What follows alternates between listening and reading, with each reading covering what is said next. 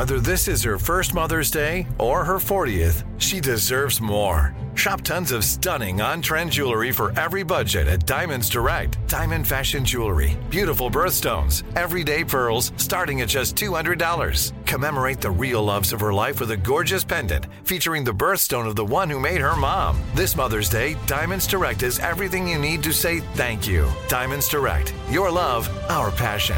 Online at diamondsdirect.com. The best conversations I have with my colleagues are the ones that happen when no one is looking, when we're not 100% sure yet what to write. Hopefully, having conversations like this can help you figure out your own point of view. That's kind of our job as Washington Post opinions columnists. I'm Charles Lane, Deputy Opinion Editor. And I'm Amanda Ripley, a contributing columnist. We're going to bring you into these conversations on a new podcast called Impromptu. Follow Impromptu now, wherever you listen. Trinity School of Natural Health can help you be part of the fast-growing health and wellness industry. With an education that empowers communities, Trinity grads can change lives by applying natural health principles and techniques in holistic practices or stores selling nourishing health products. Offering 19 online programs that fit your busy schedule, you'll get training to help turn your passion into a career. Enroll today at trinityschool.org. That's trinityschool.org. Xfinity has free premium networks for everyone this month, no matter what kind of entertainment you love. Addicted to true crime? Catch killer cases and more spine-tingling shows on A&E Crime Central. Crave adventure? Explore Asian action movies on Hi-YAH. Searching for something extreme? Check out skating, snowboarding, and more on Fuel TV Plus, the global home of action sports. And find crowd-pleasing bops on iHeartRadio's Hit Nation playlist. There's new free shows and movies to love every week. Say free this week in your Xfinity voice remote. Positively Gam is sponsored by Vaseline. See how they are working towards equitable skincare for all at Vaseline.com. We have to lay the blame fully at the feet of white supremacy. And if we allow people to have this kind of tragic comparative conversation the entire time, then no one will take responsibility. No one will be held accountable. And we'll just kind of move on as, wow, you remember that wild week in the beginning of 2021 where we thought all the hell was over in 2020? It's so interesting that you put it that way. And thank you for sharing all of it, Brittany, because I'm feeling the exact same way. What's up, everybody? I'm Gammy, and this is Positively Gam. Every week I have raw, in-depth conversation with inspirational people pushing for change on everything from aging, relationships, politics, wellness, to the current issues facing the Black community. This episode was recorded January 8th, so some news headlines may have changed. Today, I'm going to be discussing the insurrection at the Capitol and the Georgia runoffs. Joining me on Positively Gam today is Tia Mitchell, a Washington correspondent for the Atlanta newspaper. Tia was actually inside the Capitol as it was being invaded. Thank you so much, Tia, for joining me today. I know this has been a very stressful time for you. Thank you so much. It has been, and I appreciate the opportunity to talk about it on your podcast. Yeah. Mentally, how are you processing all of this? Like, what a way to start the new year. I don't think I really allowed myself to do too much processing because, quite frankly, we still were busy trying to report the news. Even, on Wednesday, we went back to the Capitol and still covered Congress. And then on Thursday was still very busy covering the aftermath of what happened on Wednesday. And so, I don't, part of me is a little bit scared to let it all out because then all the flood. And I'll say one of the reasons why it's been easy to kind of compartmentalize is that in real time, we really didn't know what was going on outside of the House chamber because there are no windows. We were focused on the debate on the floor, so we didn't see the videos and the pictures that were circulating on TV and cable news until after we had been evacuated. So I think we didn't know what to be fearful of in the moment. Only now are we seeing it. Let me take you back a minute, though, because as a Black woman, I want to ask you, did you have any trepidation at all for even being in D.C., knowing that this group of Trump supporters had been there 3 weeks prior protesting and causing a bit of havoc? And I actually would compare them to the KKK because they actually erected a noose in the Capitol and they're running around with Confederate flags. So some people might take issue with that. I do not. So did you have any trepidation just about even being in D.C., or did you feel totally safe because you were going to be inside of the Capitol building? So I did not anticipate that the Capitol building would not be safe. But I think when you're a journalist and you're going into a situation that might be dangerous, we kind of, again, have to put that aside because that's what our job requires us to do. I cut my teeth as a young journalist covering crime in Jacksonville, Florida. So it's like, I've seen some things. I've been in some scary situations. And you kind of, being a journalist, a good journalist requires a level of boldness and, an ability to kind of navigate tough situations. Not that, it's a good thing, but unfortunately, a lot of times that's what journalists are called to do. And so I knew, we knew that the protests were planned, and it was like, but I can't be fearful of that because my job is to go to the Capitol and report what's happening. And so I'm going to do my job. And then when other things come with that, then I've got to work through that. But again, I don't think, part of the breakdown that members of Congress and the law enforcement community have to deal with now is that it's clear that they did not anticipate the level of violence and that violence entering the Capitol. And, that'll be for those who are studying it to figure out where the breakdowns were and who should have anticipated it. But, it really just wasn't on the radar, that level of violence coming to the, to the chambers of the House and the Senate, desecrating kind of what for America is like the symbol of our government. The Capitol is the symbol of our government. Right. Exactly where were you located? I was in the House chambers. The House was debating Arizona's electoral college votes. They were in joint session to, tally the electoral college votes. And it's like the final official step to Joe Biden becoming president. But usually it's very ceremonial. But as we know, Republicans, mainly in the House, but a few in the Senate, were hoping to challenge some of the state's electoral college votes. And so they came in a joint session, successfully challenged Arizona. And so then they had to separate. So the Senate went to its chambers to debate for 2 hours. The House was in its chamber to debate for 2 hours. And because I covered Georgia for the Atlanta Journal-Constitution, 6 of our 8 Republican House members were in favor of that challenge. So I was paying attention to Arizona because at the time we knew Georgia would be challenged next. Georgia was the next kind of on the list. And so again, I was just really focused on covering how the debate was going and how it was unfolding because I knew my state was going to be the next one to go through that process. And so we didn't know. The first thing I saw was that some of the other buildings in the Capitol complex were evacuated because they said there was some type of security threat. Later, we found out it's because the bombs were discovered at the RNC and the DNC headquarters. So they evacuated some of the buildings. But again, the House is still debating like everything's normal. And then we started getting told by staff to get everything we needed and put it in the chamber because they were going to lock down the chambers to make sure that no one can come in and out. But still, there was no panic. Debate was still ongoing. It wasn't until they stopped the proceedings and hustled out the leaders, people like Steny Hoyer and I believe Nancy Pelosi. Where I sit, you can't really see Nancy Pelosi, but I'm pretty sure Nancy Pelosi was escorted out. Vice President Pence. So were you on the floor? We were up. The media sits up. Like if you can picture the House chamber and you can picture where the speakers sit. Yeah, that's like a balcony. That's where visitors normally sit. And then above and behind the speaker's chair is where media sits. So we can kind of look down on everything. And at some point they stopped it, hustled the leaders out, and they started to tell us, you know, people are trying to enter the Capitol.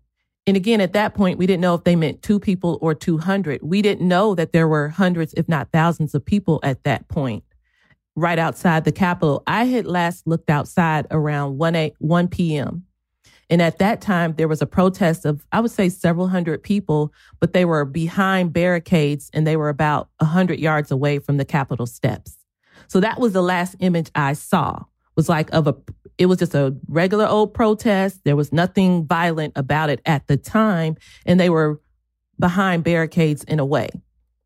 So, you know, when they say, oh, people are trying to enter the Capitol, I think in my mind, I'm thinking 1 or 2 rogue people, not the entire protest had pushed its way to the Capitol. But then the next thing is they started handing out gas masks and said there were people in the rotunda. They were trying to use tear gas to push them away, and they gave us gas masks. And so that was clearly an escalation. And then soon after that is when they started. At the time, I would say there were 100 to 200 members of Congress in the chamber at that moment. And they started evacuating the members. But again, most of the members were on that ground floor. But there were some members up in the visitor gallery because they were socially distancing, you know. And so it was harder for us on that second floor. So eventually they were trying to evacuate us. They said, nope, you got to stay right where you are. We got to lock these doors again. And they said, just get down. And I would say at that point, there were about 50 people still inside the chamber, members of Congress, the media, and some of the Capitol Police. And that's about when, you know, we could hear people banging on the doors. But again, we didn't know if that's one person running around banging on different doors. It was multiple. We didn't know. We heard a loud pop. We didn't know if that was a gunshot.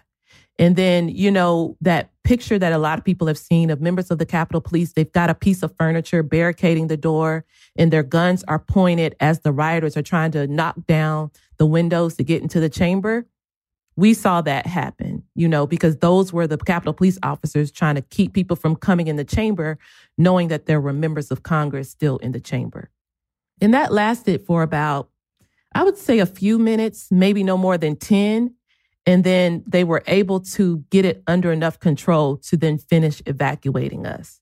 And so when we left the chamber, we could see where the rioters had been subdued by police who had them at gunpoint, had them laying face down on the floor. But you never came in contact with any rioters yourself? Not the active rioters. Now, there are other journalists who were covering the protests. But again, because I was in the chamber covering the actual proceeding, the only time I came in contact with the rioters is, again, when we had to kind of walk past them a little bit, but they had been subdued at that point. And we were whisked away to a different location. But even then, you know, what we didn't know was even then, there were probably at that point hundreds of people in the Capitol. They had gone into the Senate chamber and started to vandalize it and things like that, gone into other people's offices, Speaker Pelosi's offices. All that was going on at the same time. We just didn't know.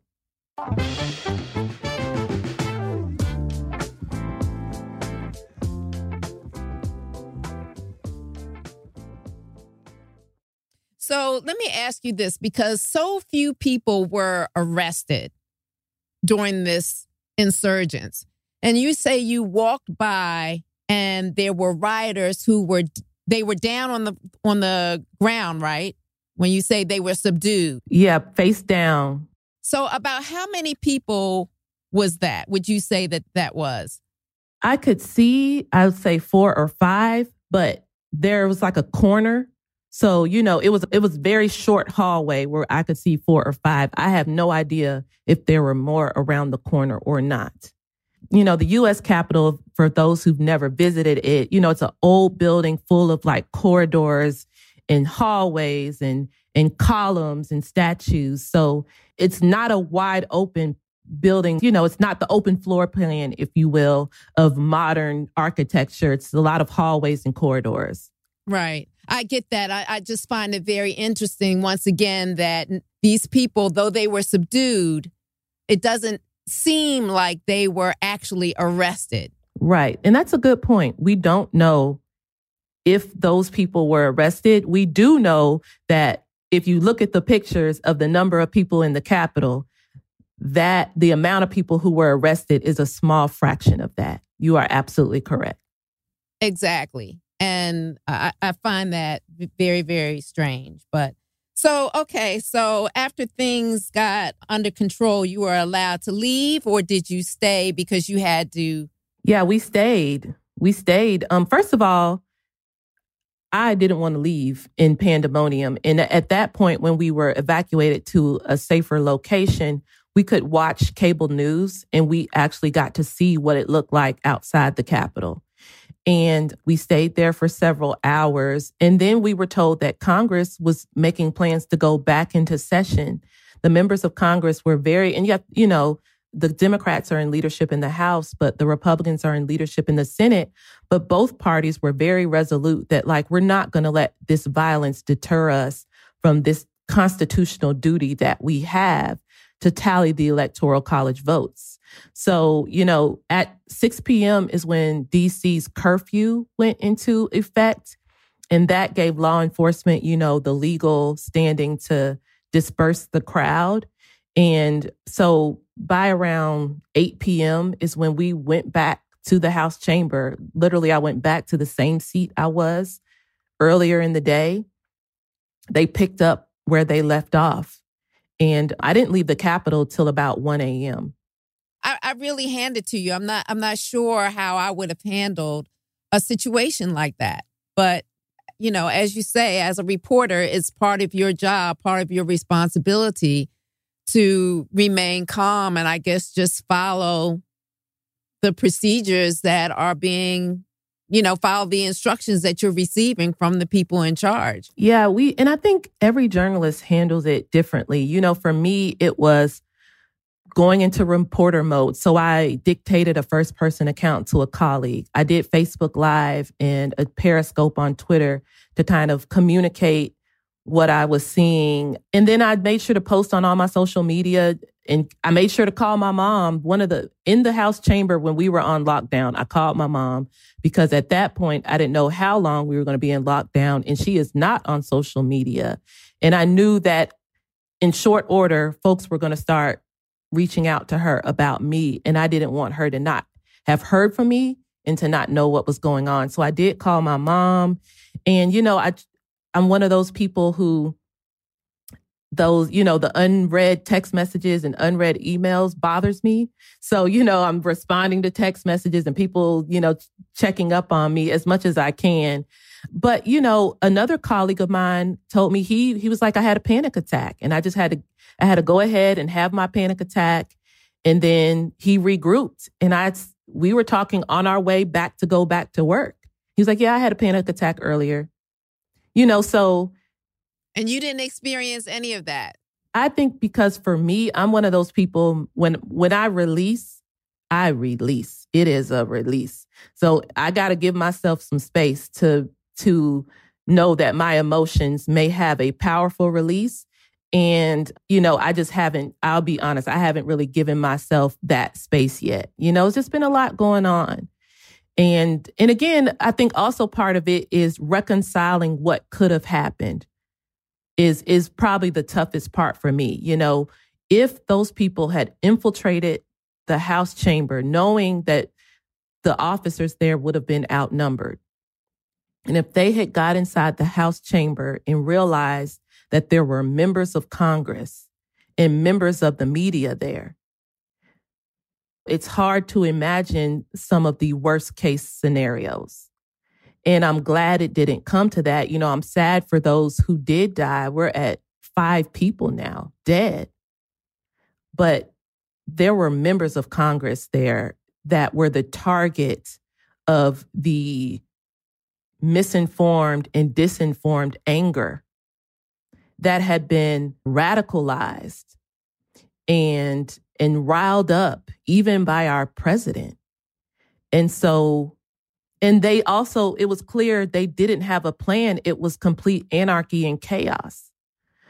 So it could have been worse. it was bad. It could have been worse. When they got to the Senate chamber, all the senators were gone.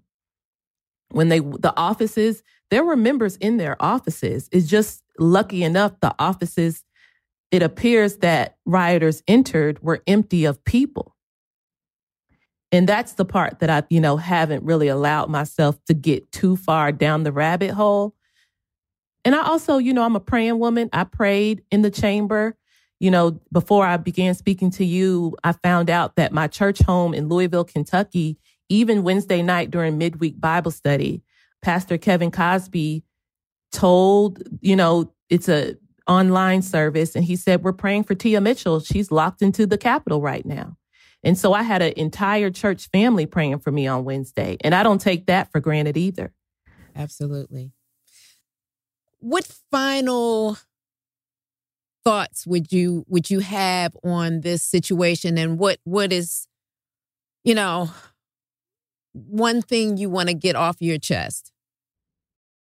It is the power of media, in that mainstream media, your local newspapers, your national papers, your local TV stations, for the most part, your cable news, like your MSNBC and CNN. We have been working hard to bring accurate news, to bring people news that is not directed by someone with a political agenda or with an axe to grind, but what is the actual truth. And I think what happened Wednesday shows us how dangerous it is when people are misinformed and disinformed and lied to. And it shows, to me, I just want to stress how important it is, the media. And I know we get a bad rap. And let me be clear, we're not perfect. I'm not perfect. But to have a news source that you can trust doesn't mean that they'll always be perfect, but that means you can trust that they're always trying to do the right things for the right reason. And when they fall short, they'll be accountable. And I hope people are, I know I'm a journalist, it's self-serving, but those people at the Capitol have been radicalized by media who has lied to them, and by people who they look up to, their leaders who have lied to them. And I'm hopeful that as a nation, we can start saying, let's speak in truth. Let's speak in accuracy. Let's speak in the real, even as we now reckon with the racial differences in how this riot was treated compared to other protests throughout the year in America. We've got to deal in truth about white supremacy and institutional racism. Absolutely. Absolutely. Do you have any feelings or any thoughts about who you think should be, or the persons that should be held accountable for this breach? I don't, my journalism hat, I'm going to not go too far into my opinion, but I will say this. As they identify people who were breaking the law, it would make sense to charge them appropriately, because that's what we've been told. And not charge them for merely violating curfew. Right. I mean, you charge them for whatever laws that they've been proven to have broken, because that's how our system is supposed to work. And again, it goes back to the white supremacy and institutional racism, because the Republican Party told us over the summer they were the party of law and order. So where is that law and order now? And again, there's a lot of reckoning that's going to happen with, the leaders, the law enforcement leaders, and who was called in to help and when and why. And again, that's accountability. And that's very needed, because there was, again, it could have been so much worse. And we're looking at people who are still, as of right now, radicalized to not trust the Biden administration, not think Joe Biden was elected with a fair election, because they've been fed lies. So where are we going to move from here is something that I think our government leaders are going to have to reckon with. And I'll be, the journalist, Tia, will be watching and reporting it and bringing it to the readers of the Atlanta Journal-Constitution. Well, thank you so much for being with us, Tia. We appreciate you taking the time, and please take time for yourself to heal and release, and whatever you need to do to recover mentally, emotionally, and spiritually from this event. Thank you, Gammy. I appreciate it. Thank you so much. Keep doing the good work. We need you. Thank you. Tell the listeners where they can find you on social media. Oh, thank you. Listeners can find me on both Facebook and Twitter at Tia Reports, TIAREPORTS. Excellent. Take good care, Tia. Thank you.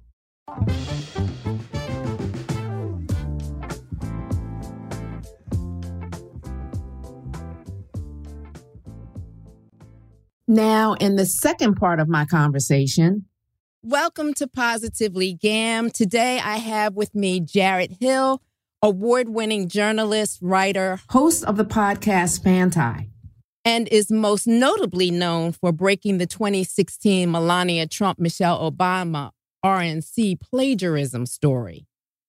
Also with us is Sarah Riggs Amico, business leader and Georgia politics expert. She has been working on flipping the state blue since 2018 when she ran for lieutenant governor alongside Stacey Abrams. Yay! After conceding in the Georgia Senate primary election, she hit the ground running and campaigned for both Warnock and Ossoff. Congratulations and thank you for your hard work in flipping the Senate. And lastly, but not least, we have Brittany Packnett Cunningham, an activist who was part of Obama's task force for police reform. She's a writer and host of the podcast Undistracted. Thank you all for joining me today. Well, first of all, let me just start by saying Happy New Year. And what a hell of a way to start 2021. I'm not someone that I don't consider myself politically astute, but I have been glued to the TV over the past 2 days, watching the news, and I am just emotionally drained from all the footage and commentary. The Capitol hasn't been breached since the War of 1812. So to each of you, what is your initial reaction to this? And just jump in. Who wants to go first? Yeah, I'm happy to start. You know, Gammy, the thing that strikes me first and foremost is we told you so. You know, for those of us who knew who Donald Trump was from the day he came down that escalator and spouted xenophobic, racist nonsense to launch a presidential campaign, this is exactly what we feared for 4 years. We've been ridiculed by the Republicans who did absolutely nothing but enable him during that time. We've been called snowflakes, and that's the most polite word. But the reality is we knew this moment was coming. This is exactly the kind of despotic, authoritarian, anti-democracy behavior he has done and made himself proud of from day one. So I think the thing that comes to mind for me is we told you so. What about you, Brittany? You know, I will say, Gammy, first of all, thank you for having me and for having this conversation because so many people need to be having it. The Capitol hasn't been breached since 1812, but white supremacy has been breaching our boundaries for generations since the founding of this country. People who have claimed shock and surprise have not been paying attention. To Sarah's point, we have been telling you so, not just about Donald Trump, but about how violent white supremacist patriarchy functions. It functioned that way when it stole this land from indigenous people. It functioned that way when it enslaved Africans here in America, my ancestors. It functioned that way when it spit on Elizabeth Eckford when she was trying to integrate Central High School in Little Rock, Arkansas. It functioned that way when Mike Brown was killed, when Breonna Taylor was killed, when Tamir Rice was killed, when George Floyd was killed, when Tony McDade was killed. None of this is new. All of this is deeply familiar and, as we so often say, is as American as apple pie. And so the question that I have on this morning is, why did it take so long for people to heed the warnings of those of us who were at the most risk under this presidency that did not create the problem, but most certainly campaigned on it, won on it, and emboldened it?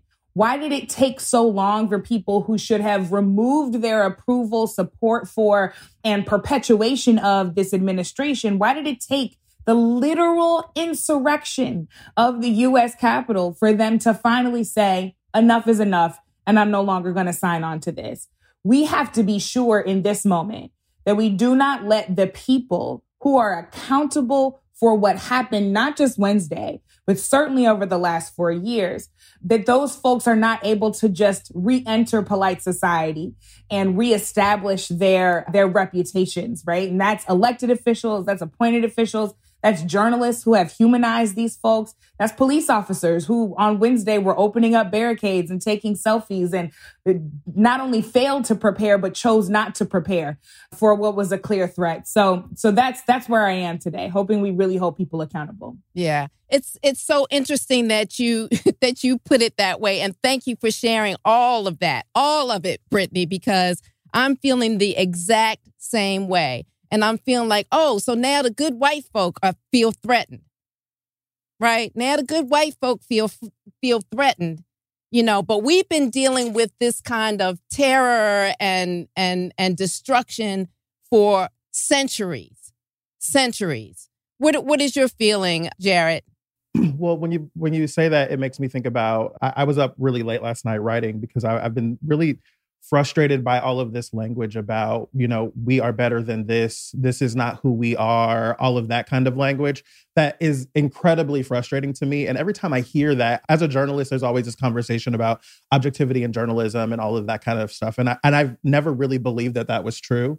And when I read news pieces that say that, it centers whiteness in a way that really, really frustrates me. Because if you are a Black person in this country, if you are a brown person in this country, if you are a queer person in this country, if you are any marginalized group in this country, you know that, no, this is who we are, right? This is who we have been. This is who we will probably be for the foreseeable future. And it's frustrating to continue to hear people talk about, our better angels and this virtuous thing that America is supposedly supposed to be, but continues time and time again to prove itself not to be. And I know that for myself, when we look at Donald Trump, when we look at the way that Republicans have allowed this kind of thing to continue to happen, when Brittany says that people have to stand up and say no more, I don't see enough people standing up and saying no more now, right? We are days removed from this. We've not had a briefing from any kind of security agency. We've not heard, Congress come out with, what they're going to be doing next. We're now starting to see that there's movement for impeachment and things like that. But what about the fact that these people got into the Capitol? The people in our presidential line of succession were in great harm, right? Or were at great risk. There's so much to consider with what just happened. And if I think about the foreign actors who might want to attack this country, or the other people who are around this country that are waving that same Trump flag, that Confederate flag, and that American flag, as if they are all the same thing, they are now emboldened to maybe go into their own state houses or to this state house and do the same thing. Sarah, I see you shaking your head. Did you want to add something? Yeah, look, I'd say to white folks out there who are listening, you need to hear this. And it's not comfortable and it's not pleasant. And candidly, that's not relevant. It's necessary. This is the kind of work. And, Jared, I appreciate what you're saying about the language. This is not who we are. And I know that's something actually that in recent months I've used once that I can remember. And I think what we're trying to say and what we maybe need to be more careful about in the language is this is not who we want to be. And if we don't, then we need to recognize the violent nature of white supremacy. And we need to understand how deep its roots are in a nation that was built with enslaved labor on lands that were confiscated from indigenous peoples. And that's a tough thing for folks to hear. But, I run a trucking company, and for our drivers, you can't drive just looking in the rearview mirror. You got to drive looking through the windshield, but you need that reference point, right? You need to know where you've been, and you need to understand any hazards that were in your way so that you can avoid them in the future. And if we continue to deny the kind of white supremacy that fueled not just the Trump presidency, but the entire state of the GOP and the people who have held their nose and voted for him or turned a blind eye when he called people like journalists the enemy of the state, when he derided Black athletes and called them curse words, when he called Mexicans rapists. When you ignore that, when you ignore the small lies he tells, you're not entitled to be surprised and offended and woke now that somebody breached the Capitol in his name and 4 people are dead. Work needs to be done by us, but it requires that we listen, and that sometimes you're going to have to hear things that you didn't want to, or you don't want to talk about, but it's the necessary work for progress to happen. Right. And we actually have to really rewrite American history by telling the truth about American history, because we've been lying to ourselves all of these years. And it's time for all of that to stop as well. Now, Joy Reid gave a really explicitly accurate explanation, in my opinion, in why these white insurgents and rioters were not afraid. And I encourage everyone to go to YouTube and just look it up and listen to it. But basically, she said they weren't afraid because they see themselves in the police and they're not in jeopardy. So they felt comfortable taking selfies and taking pictures of themselves in their crimes as the police were helping them down the stairs and giving them aid, pouring water in their eyes, because they know that they were not in jeopardy, because they are not us. They are not Black. And we all know, and we listen to commentators over and over again all day yesterday talk about, had they been Black, they would have been brutalized, arrested, or dead. And Brittany, you've had personal experience with this. So share with us, please, your experience in Ferguson. You were in Ferguson marching about Michael Brown, were you not? Yes, indeed. I'm a native St. Louisan. I grew up 15 minutes from Ferguson. I've been an activist my entire life, but that was certainly a moment of international attention on our city. And one of the things people really don't remember, and I talked about this on MSNBC the other night with Brian Williams, it was illegal to stand still in Ferguson. Because the people who were raising their voices on West Florissant Avenue were young and old and almost exclusively Black, the police were literally creating rules in order to suppress and terrorize us. So we would be told that this was no longer a peaceful assembly and tear gassed promptly thereafter, even though we'd be standing there with cell phones and cardboard signs. We'd be pepper sprayed and maced. People would have guns in their faces upon getting off of a city bus, right, and trying to get home or go pick up their child from school. This was the kind of terror that was occurring in a residential neighborhood.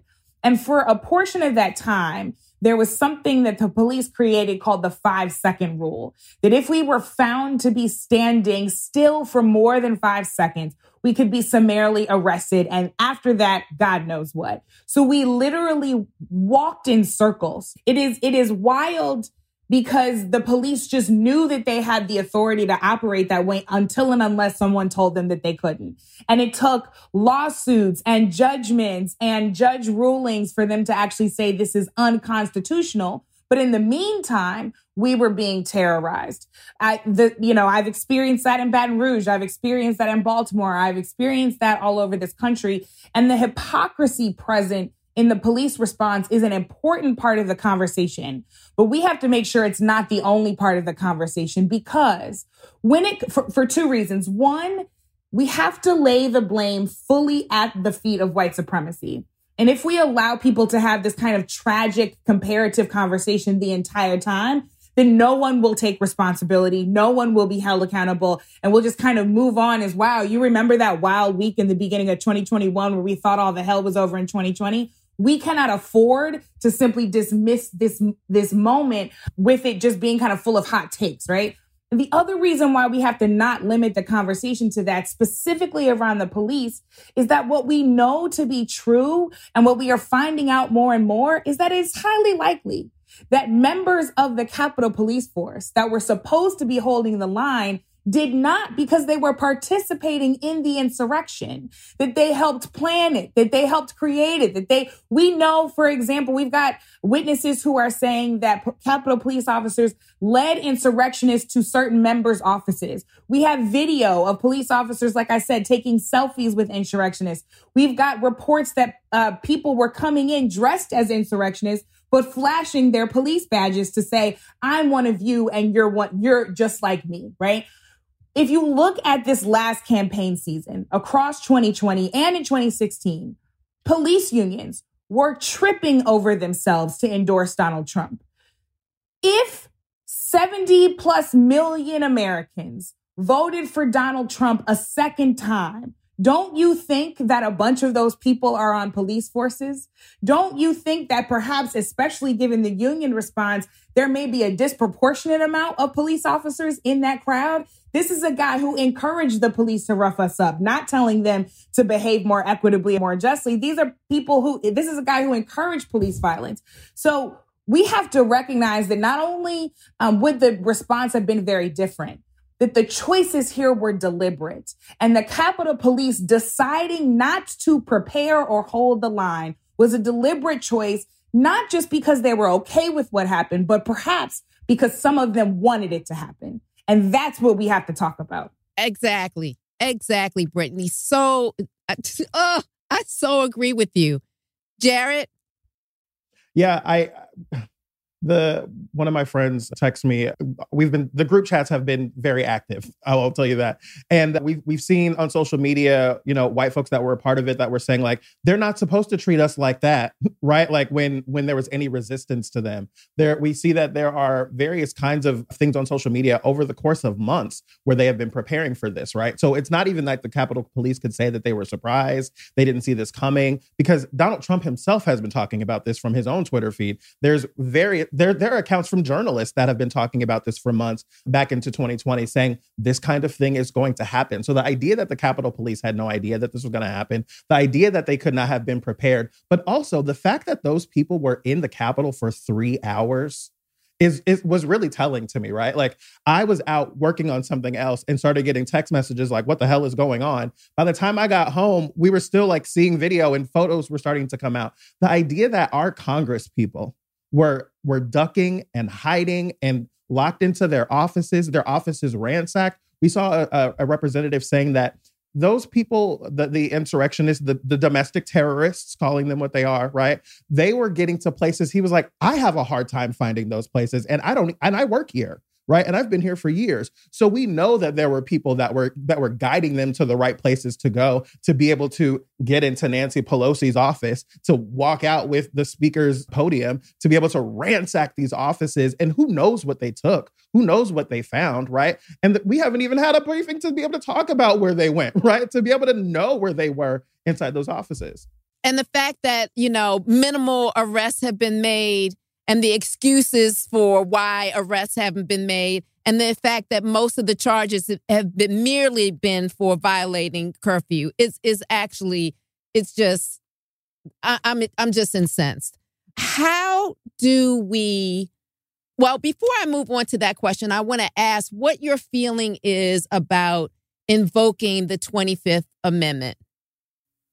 I mean, we should have been having that conversation a long time ago, right? Like the 25th Amendment is one of those things where it's like Donald Trump has shown us week after week after week for 4 years and for the year and a half prior to him being elected, right?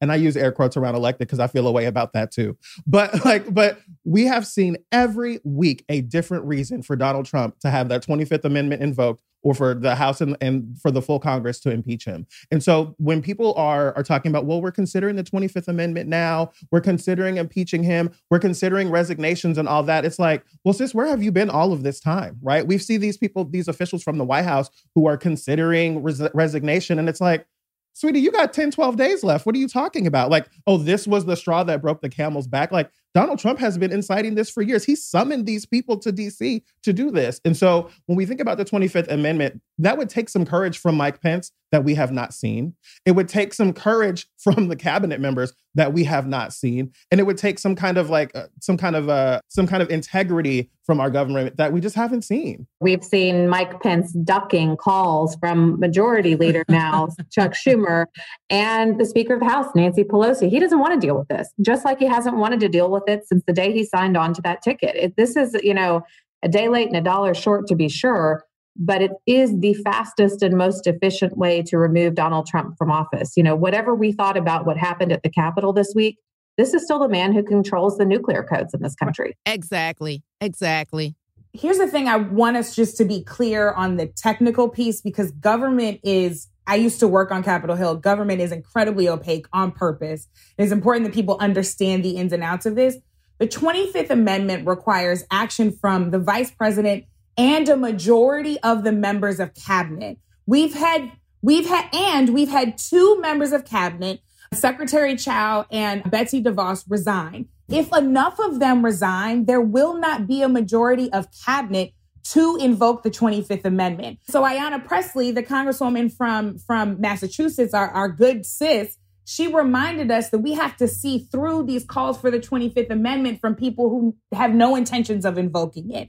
That actually, if we're going to take action, that on the technical side of things, impeachment and removal are actually the best course of action. And to Sarah's point, we have to be very, very careful, because so much can happen in 12. We saw what happened in 3 hours. A lot can happen in 12 days. Action has got to be taken. And Cori Bush, my congresswoman from my hometown of St. Louis, has said not only do we have to go after the president, we need to get all of the Congress people who sold the idea that this was a fraud election up out of Congress too, and that those people on the Senate side and the House side need to lose their job. And she's drawing up papers for that too. So those are two things that people should be paying attention to, because government is confusing on purpose, and we got to see straight through to what's happening. I don't care what anyone thinks. I'm going to say it out loud. They don't deserve the public trust. They don't deserve to hold office. They're no longer qualified. If you turned a blind eye to the kind of things we've seen Donald Trump do for years, you shouldn't be there. You don't belong, and you don't have anything to add to strengthen our democracy and our union. I'll just really quickly, I would say one of the other important elements of this with Donald Trump being impeached, the importance of him being impeached is that he can't run for office. He can't run for president again, right? And we know that he plans on running for president again. We know that I would expect him to counter program with the rally on the day of the inauguration. And the fact that impeachment would stifle him from being able to do that, I think is a really important element of why impeachment is so important. Exactly. Good point. Now, to all of this, too, when we're talking about accountability, how do we hold the new administration accountable, particularly to the Black community? How do we do that? What does that mean? So it means a couple of things. One, it means being engaged in politics at every single level.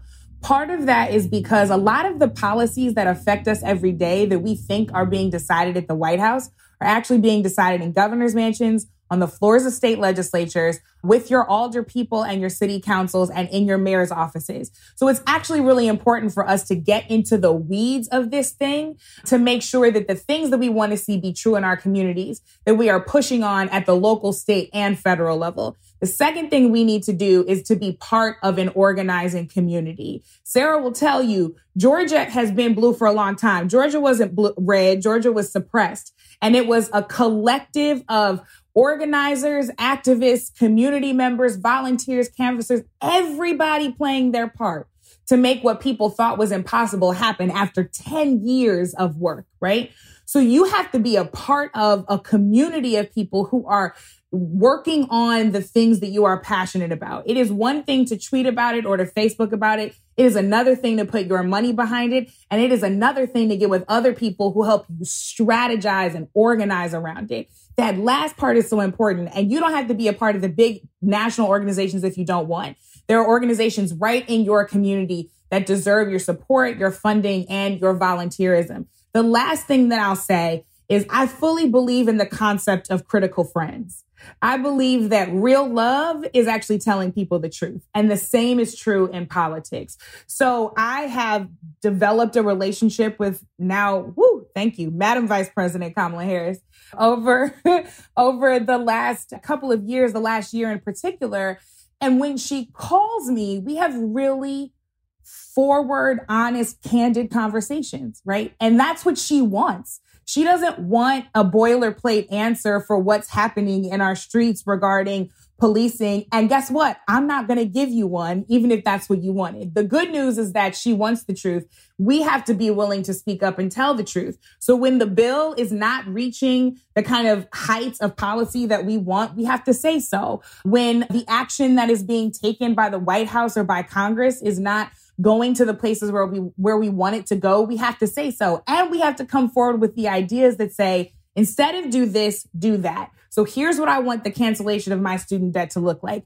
Here's what I want transformation in public safety in my community to look like. Here's what I want the Green New Deal to look like in my community, right? We have to get clear about all of these things and continue to raise our voices as if these people work for us, because they do. I think a really important part of that is Brittany's kind of laying out all of the different ways that it looks practically applied, right? I think so many of us get really wrapped up in voting and think that that is the avenue for democracy to be seen. But I think realistically, when it comes time to when the inauguration is over, right, there is still work to be done. And I think that so much of America, as we've seen in turnout with voting and so many other places, like so many people are way more engaged than they've ever been. My parents were never people who could tell me who the Secretary of State was and, who the senator of that was. But now they are able to say, did you hear about what so-and-so just did? And I think it's important that people continue to stay engaged, because this is the time that we can make the most moves, right? We have a Democratic House, a Democratic Senate, and a Democratic president. We can talk about that Supreme Court on another day. But we have so many different things that we want to get done. And we've got to make sure that we stay engaged, that we stay organized. And that, because I think during the Obama era, so many people were so excited that Barack Obama got elected. And he was saying immediately, right? Like, no, this isn't over. We still have work to do. And I think people got comfortable and lazy. And that was why so many people were so surprised by Donald Trump. And it's like, no, we've seen this rising on the other side the entire time Barack Obama was president. And so Donald Trump was not a surprise for a lot of people. So it's important that you don't just, vote in your election or vote in your runoff or whatever it is. You have to stay engaged to be able to make sure that we're able to affect the change that we need, because getting someone elected is not enough. Yeah, I'd add too, I think it's really important we elevate individual stories, especially from marginalized communities, whether that is the LGBTQ community, whether it is communities of color, the Black community, also rural, right? In places like Georgia, our rural communities are in desperate situations, both economically and in terms of access to healthcare. In terms of access to equitable education, the color of your skin or the zip code where you're born may well determine the kind of access you have to opportunity for the rest of your life. Absolutely. In some of these places. So I think the other thing we can do to keep people accountable, and we've recently started a platform to do this, is let people tell their stories, right? Millions and hundreds of millions of dollars are spent by political interest groups, parties, PACs to elevate the narrative that they want. But the more we can elevate the stories of how these policies and the failure or the lack of accountability for politicians impacts real people in our communities, the better impact we're going to have in terms of holding elected officials accountable, making them look at what those decisions have cost to real people in our communities. Now, Sarah, I want you to really talk about Georgia, because, everything that happened at the Capitol really overshadowed the wins that we had for Warnock and Jon Ossoff in Georgia. And it's really, really hugely important. And it's important for Black people in particular, not just Black people, but Black people in particularly that don't believe in the government, that a lot of times don't believe in the vote. This was an opportunity where we really, really put 10 toes down and got it done. Georgia really got it done, and we were able to flip the Senate. So talk about the importance of that win. Absolutely. We saw a couple of things. So first of all, Jon Ossoff made history as the first Jewish American elected to the U.S. Senate from Georgia.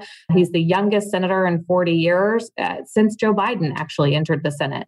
And, I heard on Twitter the other day, I thought was something that was funny. He should name his first child Raphael, because the Reverend Raphael Warnock was a fantastic partner for him in this election. And John and Raphael are both good friends, and I couldn't be more happy for their win. But the reality is that Reverend Warnock's deep roots, not just as the pastor at Ebenezer Baptist Church and in the Black church writ large, but his deep, deep roots in the social justice movement on everything from ending mass incarceration to protecting access to the ballot box for communities of color, and to engaging with the Black community on every aspect of economic opportunity and jobs in our state, really brought a lot of balance to the ticket. And I think it motivated people. Let's be clear, Black women organized in Georgia and led to this happening. From Stacey Abrams to Nse Ufot to writers like Anoa Changa, who have been out there sharing this message for a long time. And I think having Warnock on the ticket also energized Black men. And I suspect that when we deep dive into the numbers from this win, the Black Belt, that southwestern part of Georgia and the rich agricultural area across the southern half of the state, the rural places that we think of as traditionally white Republican counties, those are very diverse counties. It's just a lot of times Black voters in those areas haven't had anything to show up for. And I think to his credit, Jon Ossoff really came to bat for Raphael Warnock and vice versa. There was a great piece in the Atlanta Journal-Constitution this morning by Jim Galloway, who's kind of the senior writer for the last 40 years at the AJC in politics. And he said, where Reverend Warnock had to be very careful sometimes in avoiding stereotypes of Black men running for office, Jon Ossoff would come in and get his back. And when the right attacked Reverend Warnock for his positions on Israel, Jon Ossoff, as a young Jewish man with deep roots in that community, came in and had his back. It was this beautiful, elegant alliance that really is reminiscent of the great partnerships of the civil rights movement in the South. So I, for one, think that this is an election where we owe entirely the flipping of Georgia, not just in these two Senate races, but delivering 16 electoral college votes for Kamala Harris and Joe Biden, electing the first Black and South Asian woman to be the vice president of the United States. We owe that a lot to the Black community and also to our Latinx communities, to our Asian American, Pacific Islander communities. These are voters who for too long have been marginalized and sidelined, left out, left behind. And nevertheless, they showed the greatest hope in this democracy of any demographic in the entire state. They showed up, they made their voice heard, they made history happen.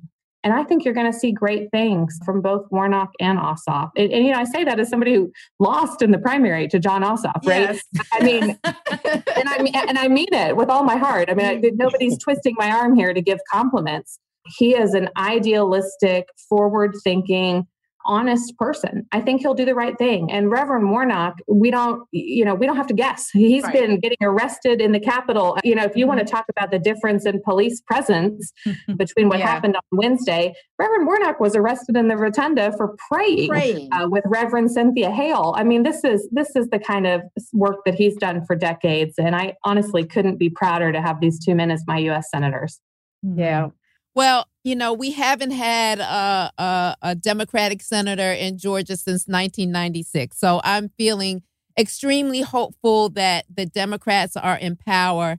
Just to add on to Sarah's point really quickly, I think it's also important to recognize that we have Raphael Warnock being the first Black person that has ever been elected from a formerly Confederate state. We have Jon Ossoff, that is the first Jewish man, but we also know what it's like to be the first, right? Or to be the only or one of the few when you are in those rooms. And I think it's important that we recognize that when those people go into those rooms, into those committees, into all of the different ways that they have to work to be able to get things done for us, the challenges that they're going to face are going to be great. And it's going to be important that we are there supporting them and backing them and also in their ear for the things that we need. Yeah, and we've only had 11 Black senators in the history of this country. I mean, that's just impossible for someone like me to believe. And so what Warnock has done, and he is everything you hope he'll be in that office. I'm confident he'll do a great amount of work. But he's the 12th in the history of the country. It's a remarkable thing we've accomplished. And it's a shame that yet again, the MAGA hat folks have overshadowed what should have been a real triumph of the resilience of our democracy and of the Black community, especially in Georgia. Yeah. We could go on forever. I really feel like we're not done, but I know we have to wrap it up. I know Brittany has to leave. One last question. I just want to ask each of you, and we'll start with you, Brittany. what is one final thing that you want to get off your chest? Oh gosh, one final thing. It's to have disciplined hope. We have done hard things. We have done them many times before. We have done them during a pandemic and one of the most unprecedented elections of our time. We are capable of greatness when we decide to get together and make it happen. So it's to remain committed, because as far as I'm concerned, Can't No Insurrection is still my joy, and they certainly can't stop this work. Yeah, I think the thing that I'm most hopeful about going forward is this rising multiracial, multi-generational coalition that can do those hard things Brittany talked about, that can put the first Black senator in office from the state of Georgia, that I have hope my kids will not be dealing with pay equity and the kinds of racial justice strife we saw, especially with the Ahmaud Arbery shooting and Rayshard Brooks in Atlanta as well over the summer. I think, everything from making sure no one in this country is sick because they're poor or poor because they got sick, to having clean air and clean water and an environment that's treasured and valued the way it should be. All of it's possible now. Like, voters did that. So every time you think your vote doesn't matter, just remember 2020, the year we took our country back. Yeah. What about you, Jared?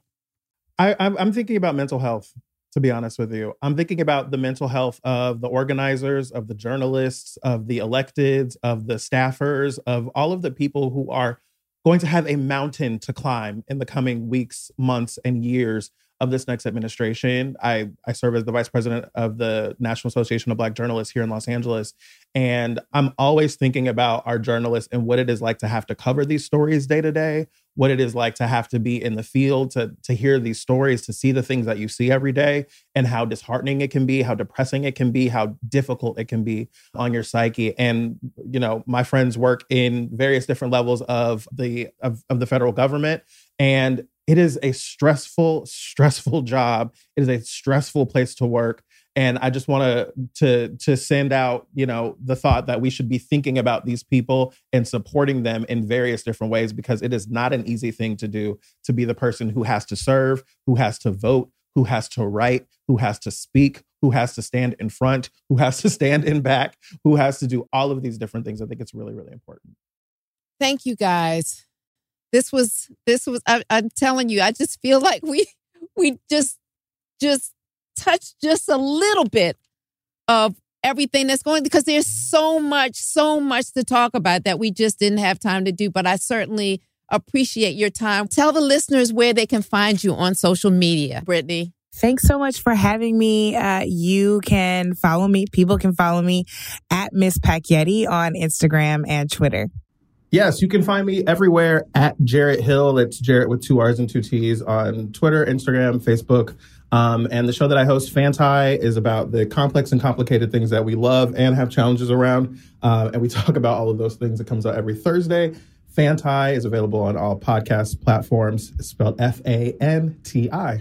Gam, thanks so much for having me. Folks can follow me on Instagram or Twitter at Sarah Riggs Amico. That's SarahRiggs Amico. And I'd love for folks to take a minute and check out my new project, Rediscovering Our American Dream. We are working to redefine the American dream to be inclusive of all communities, communities of color, rural communities, poor communities, immigrant communities, people who've been traditionally left out and left behind.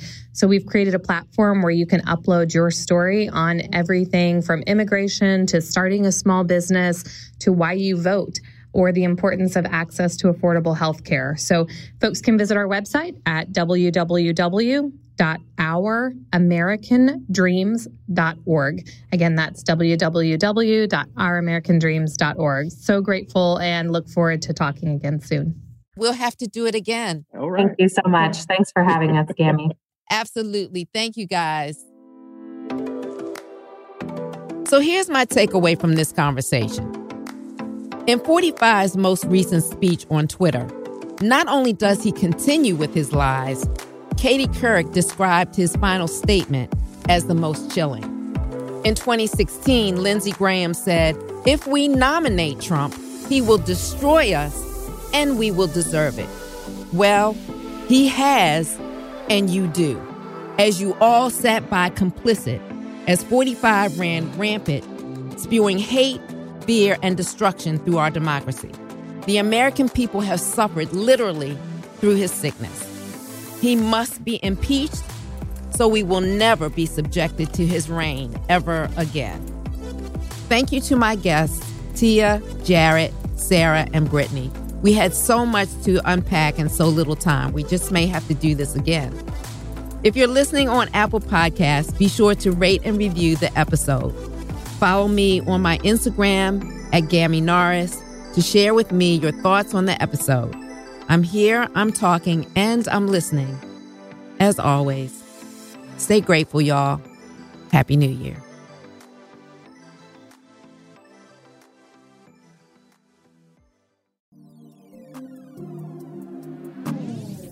Positively Gam is produced by Westbrook Audio. Executive producers, Adrienne Banfield Norris, Jada Pinkett Smith, Amanda Brown, and Fallon Jethro.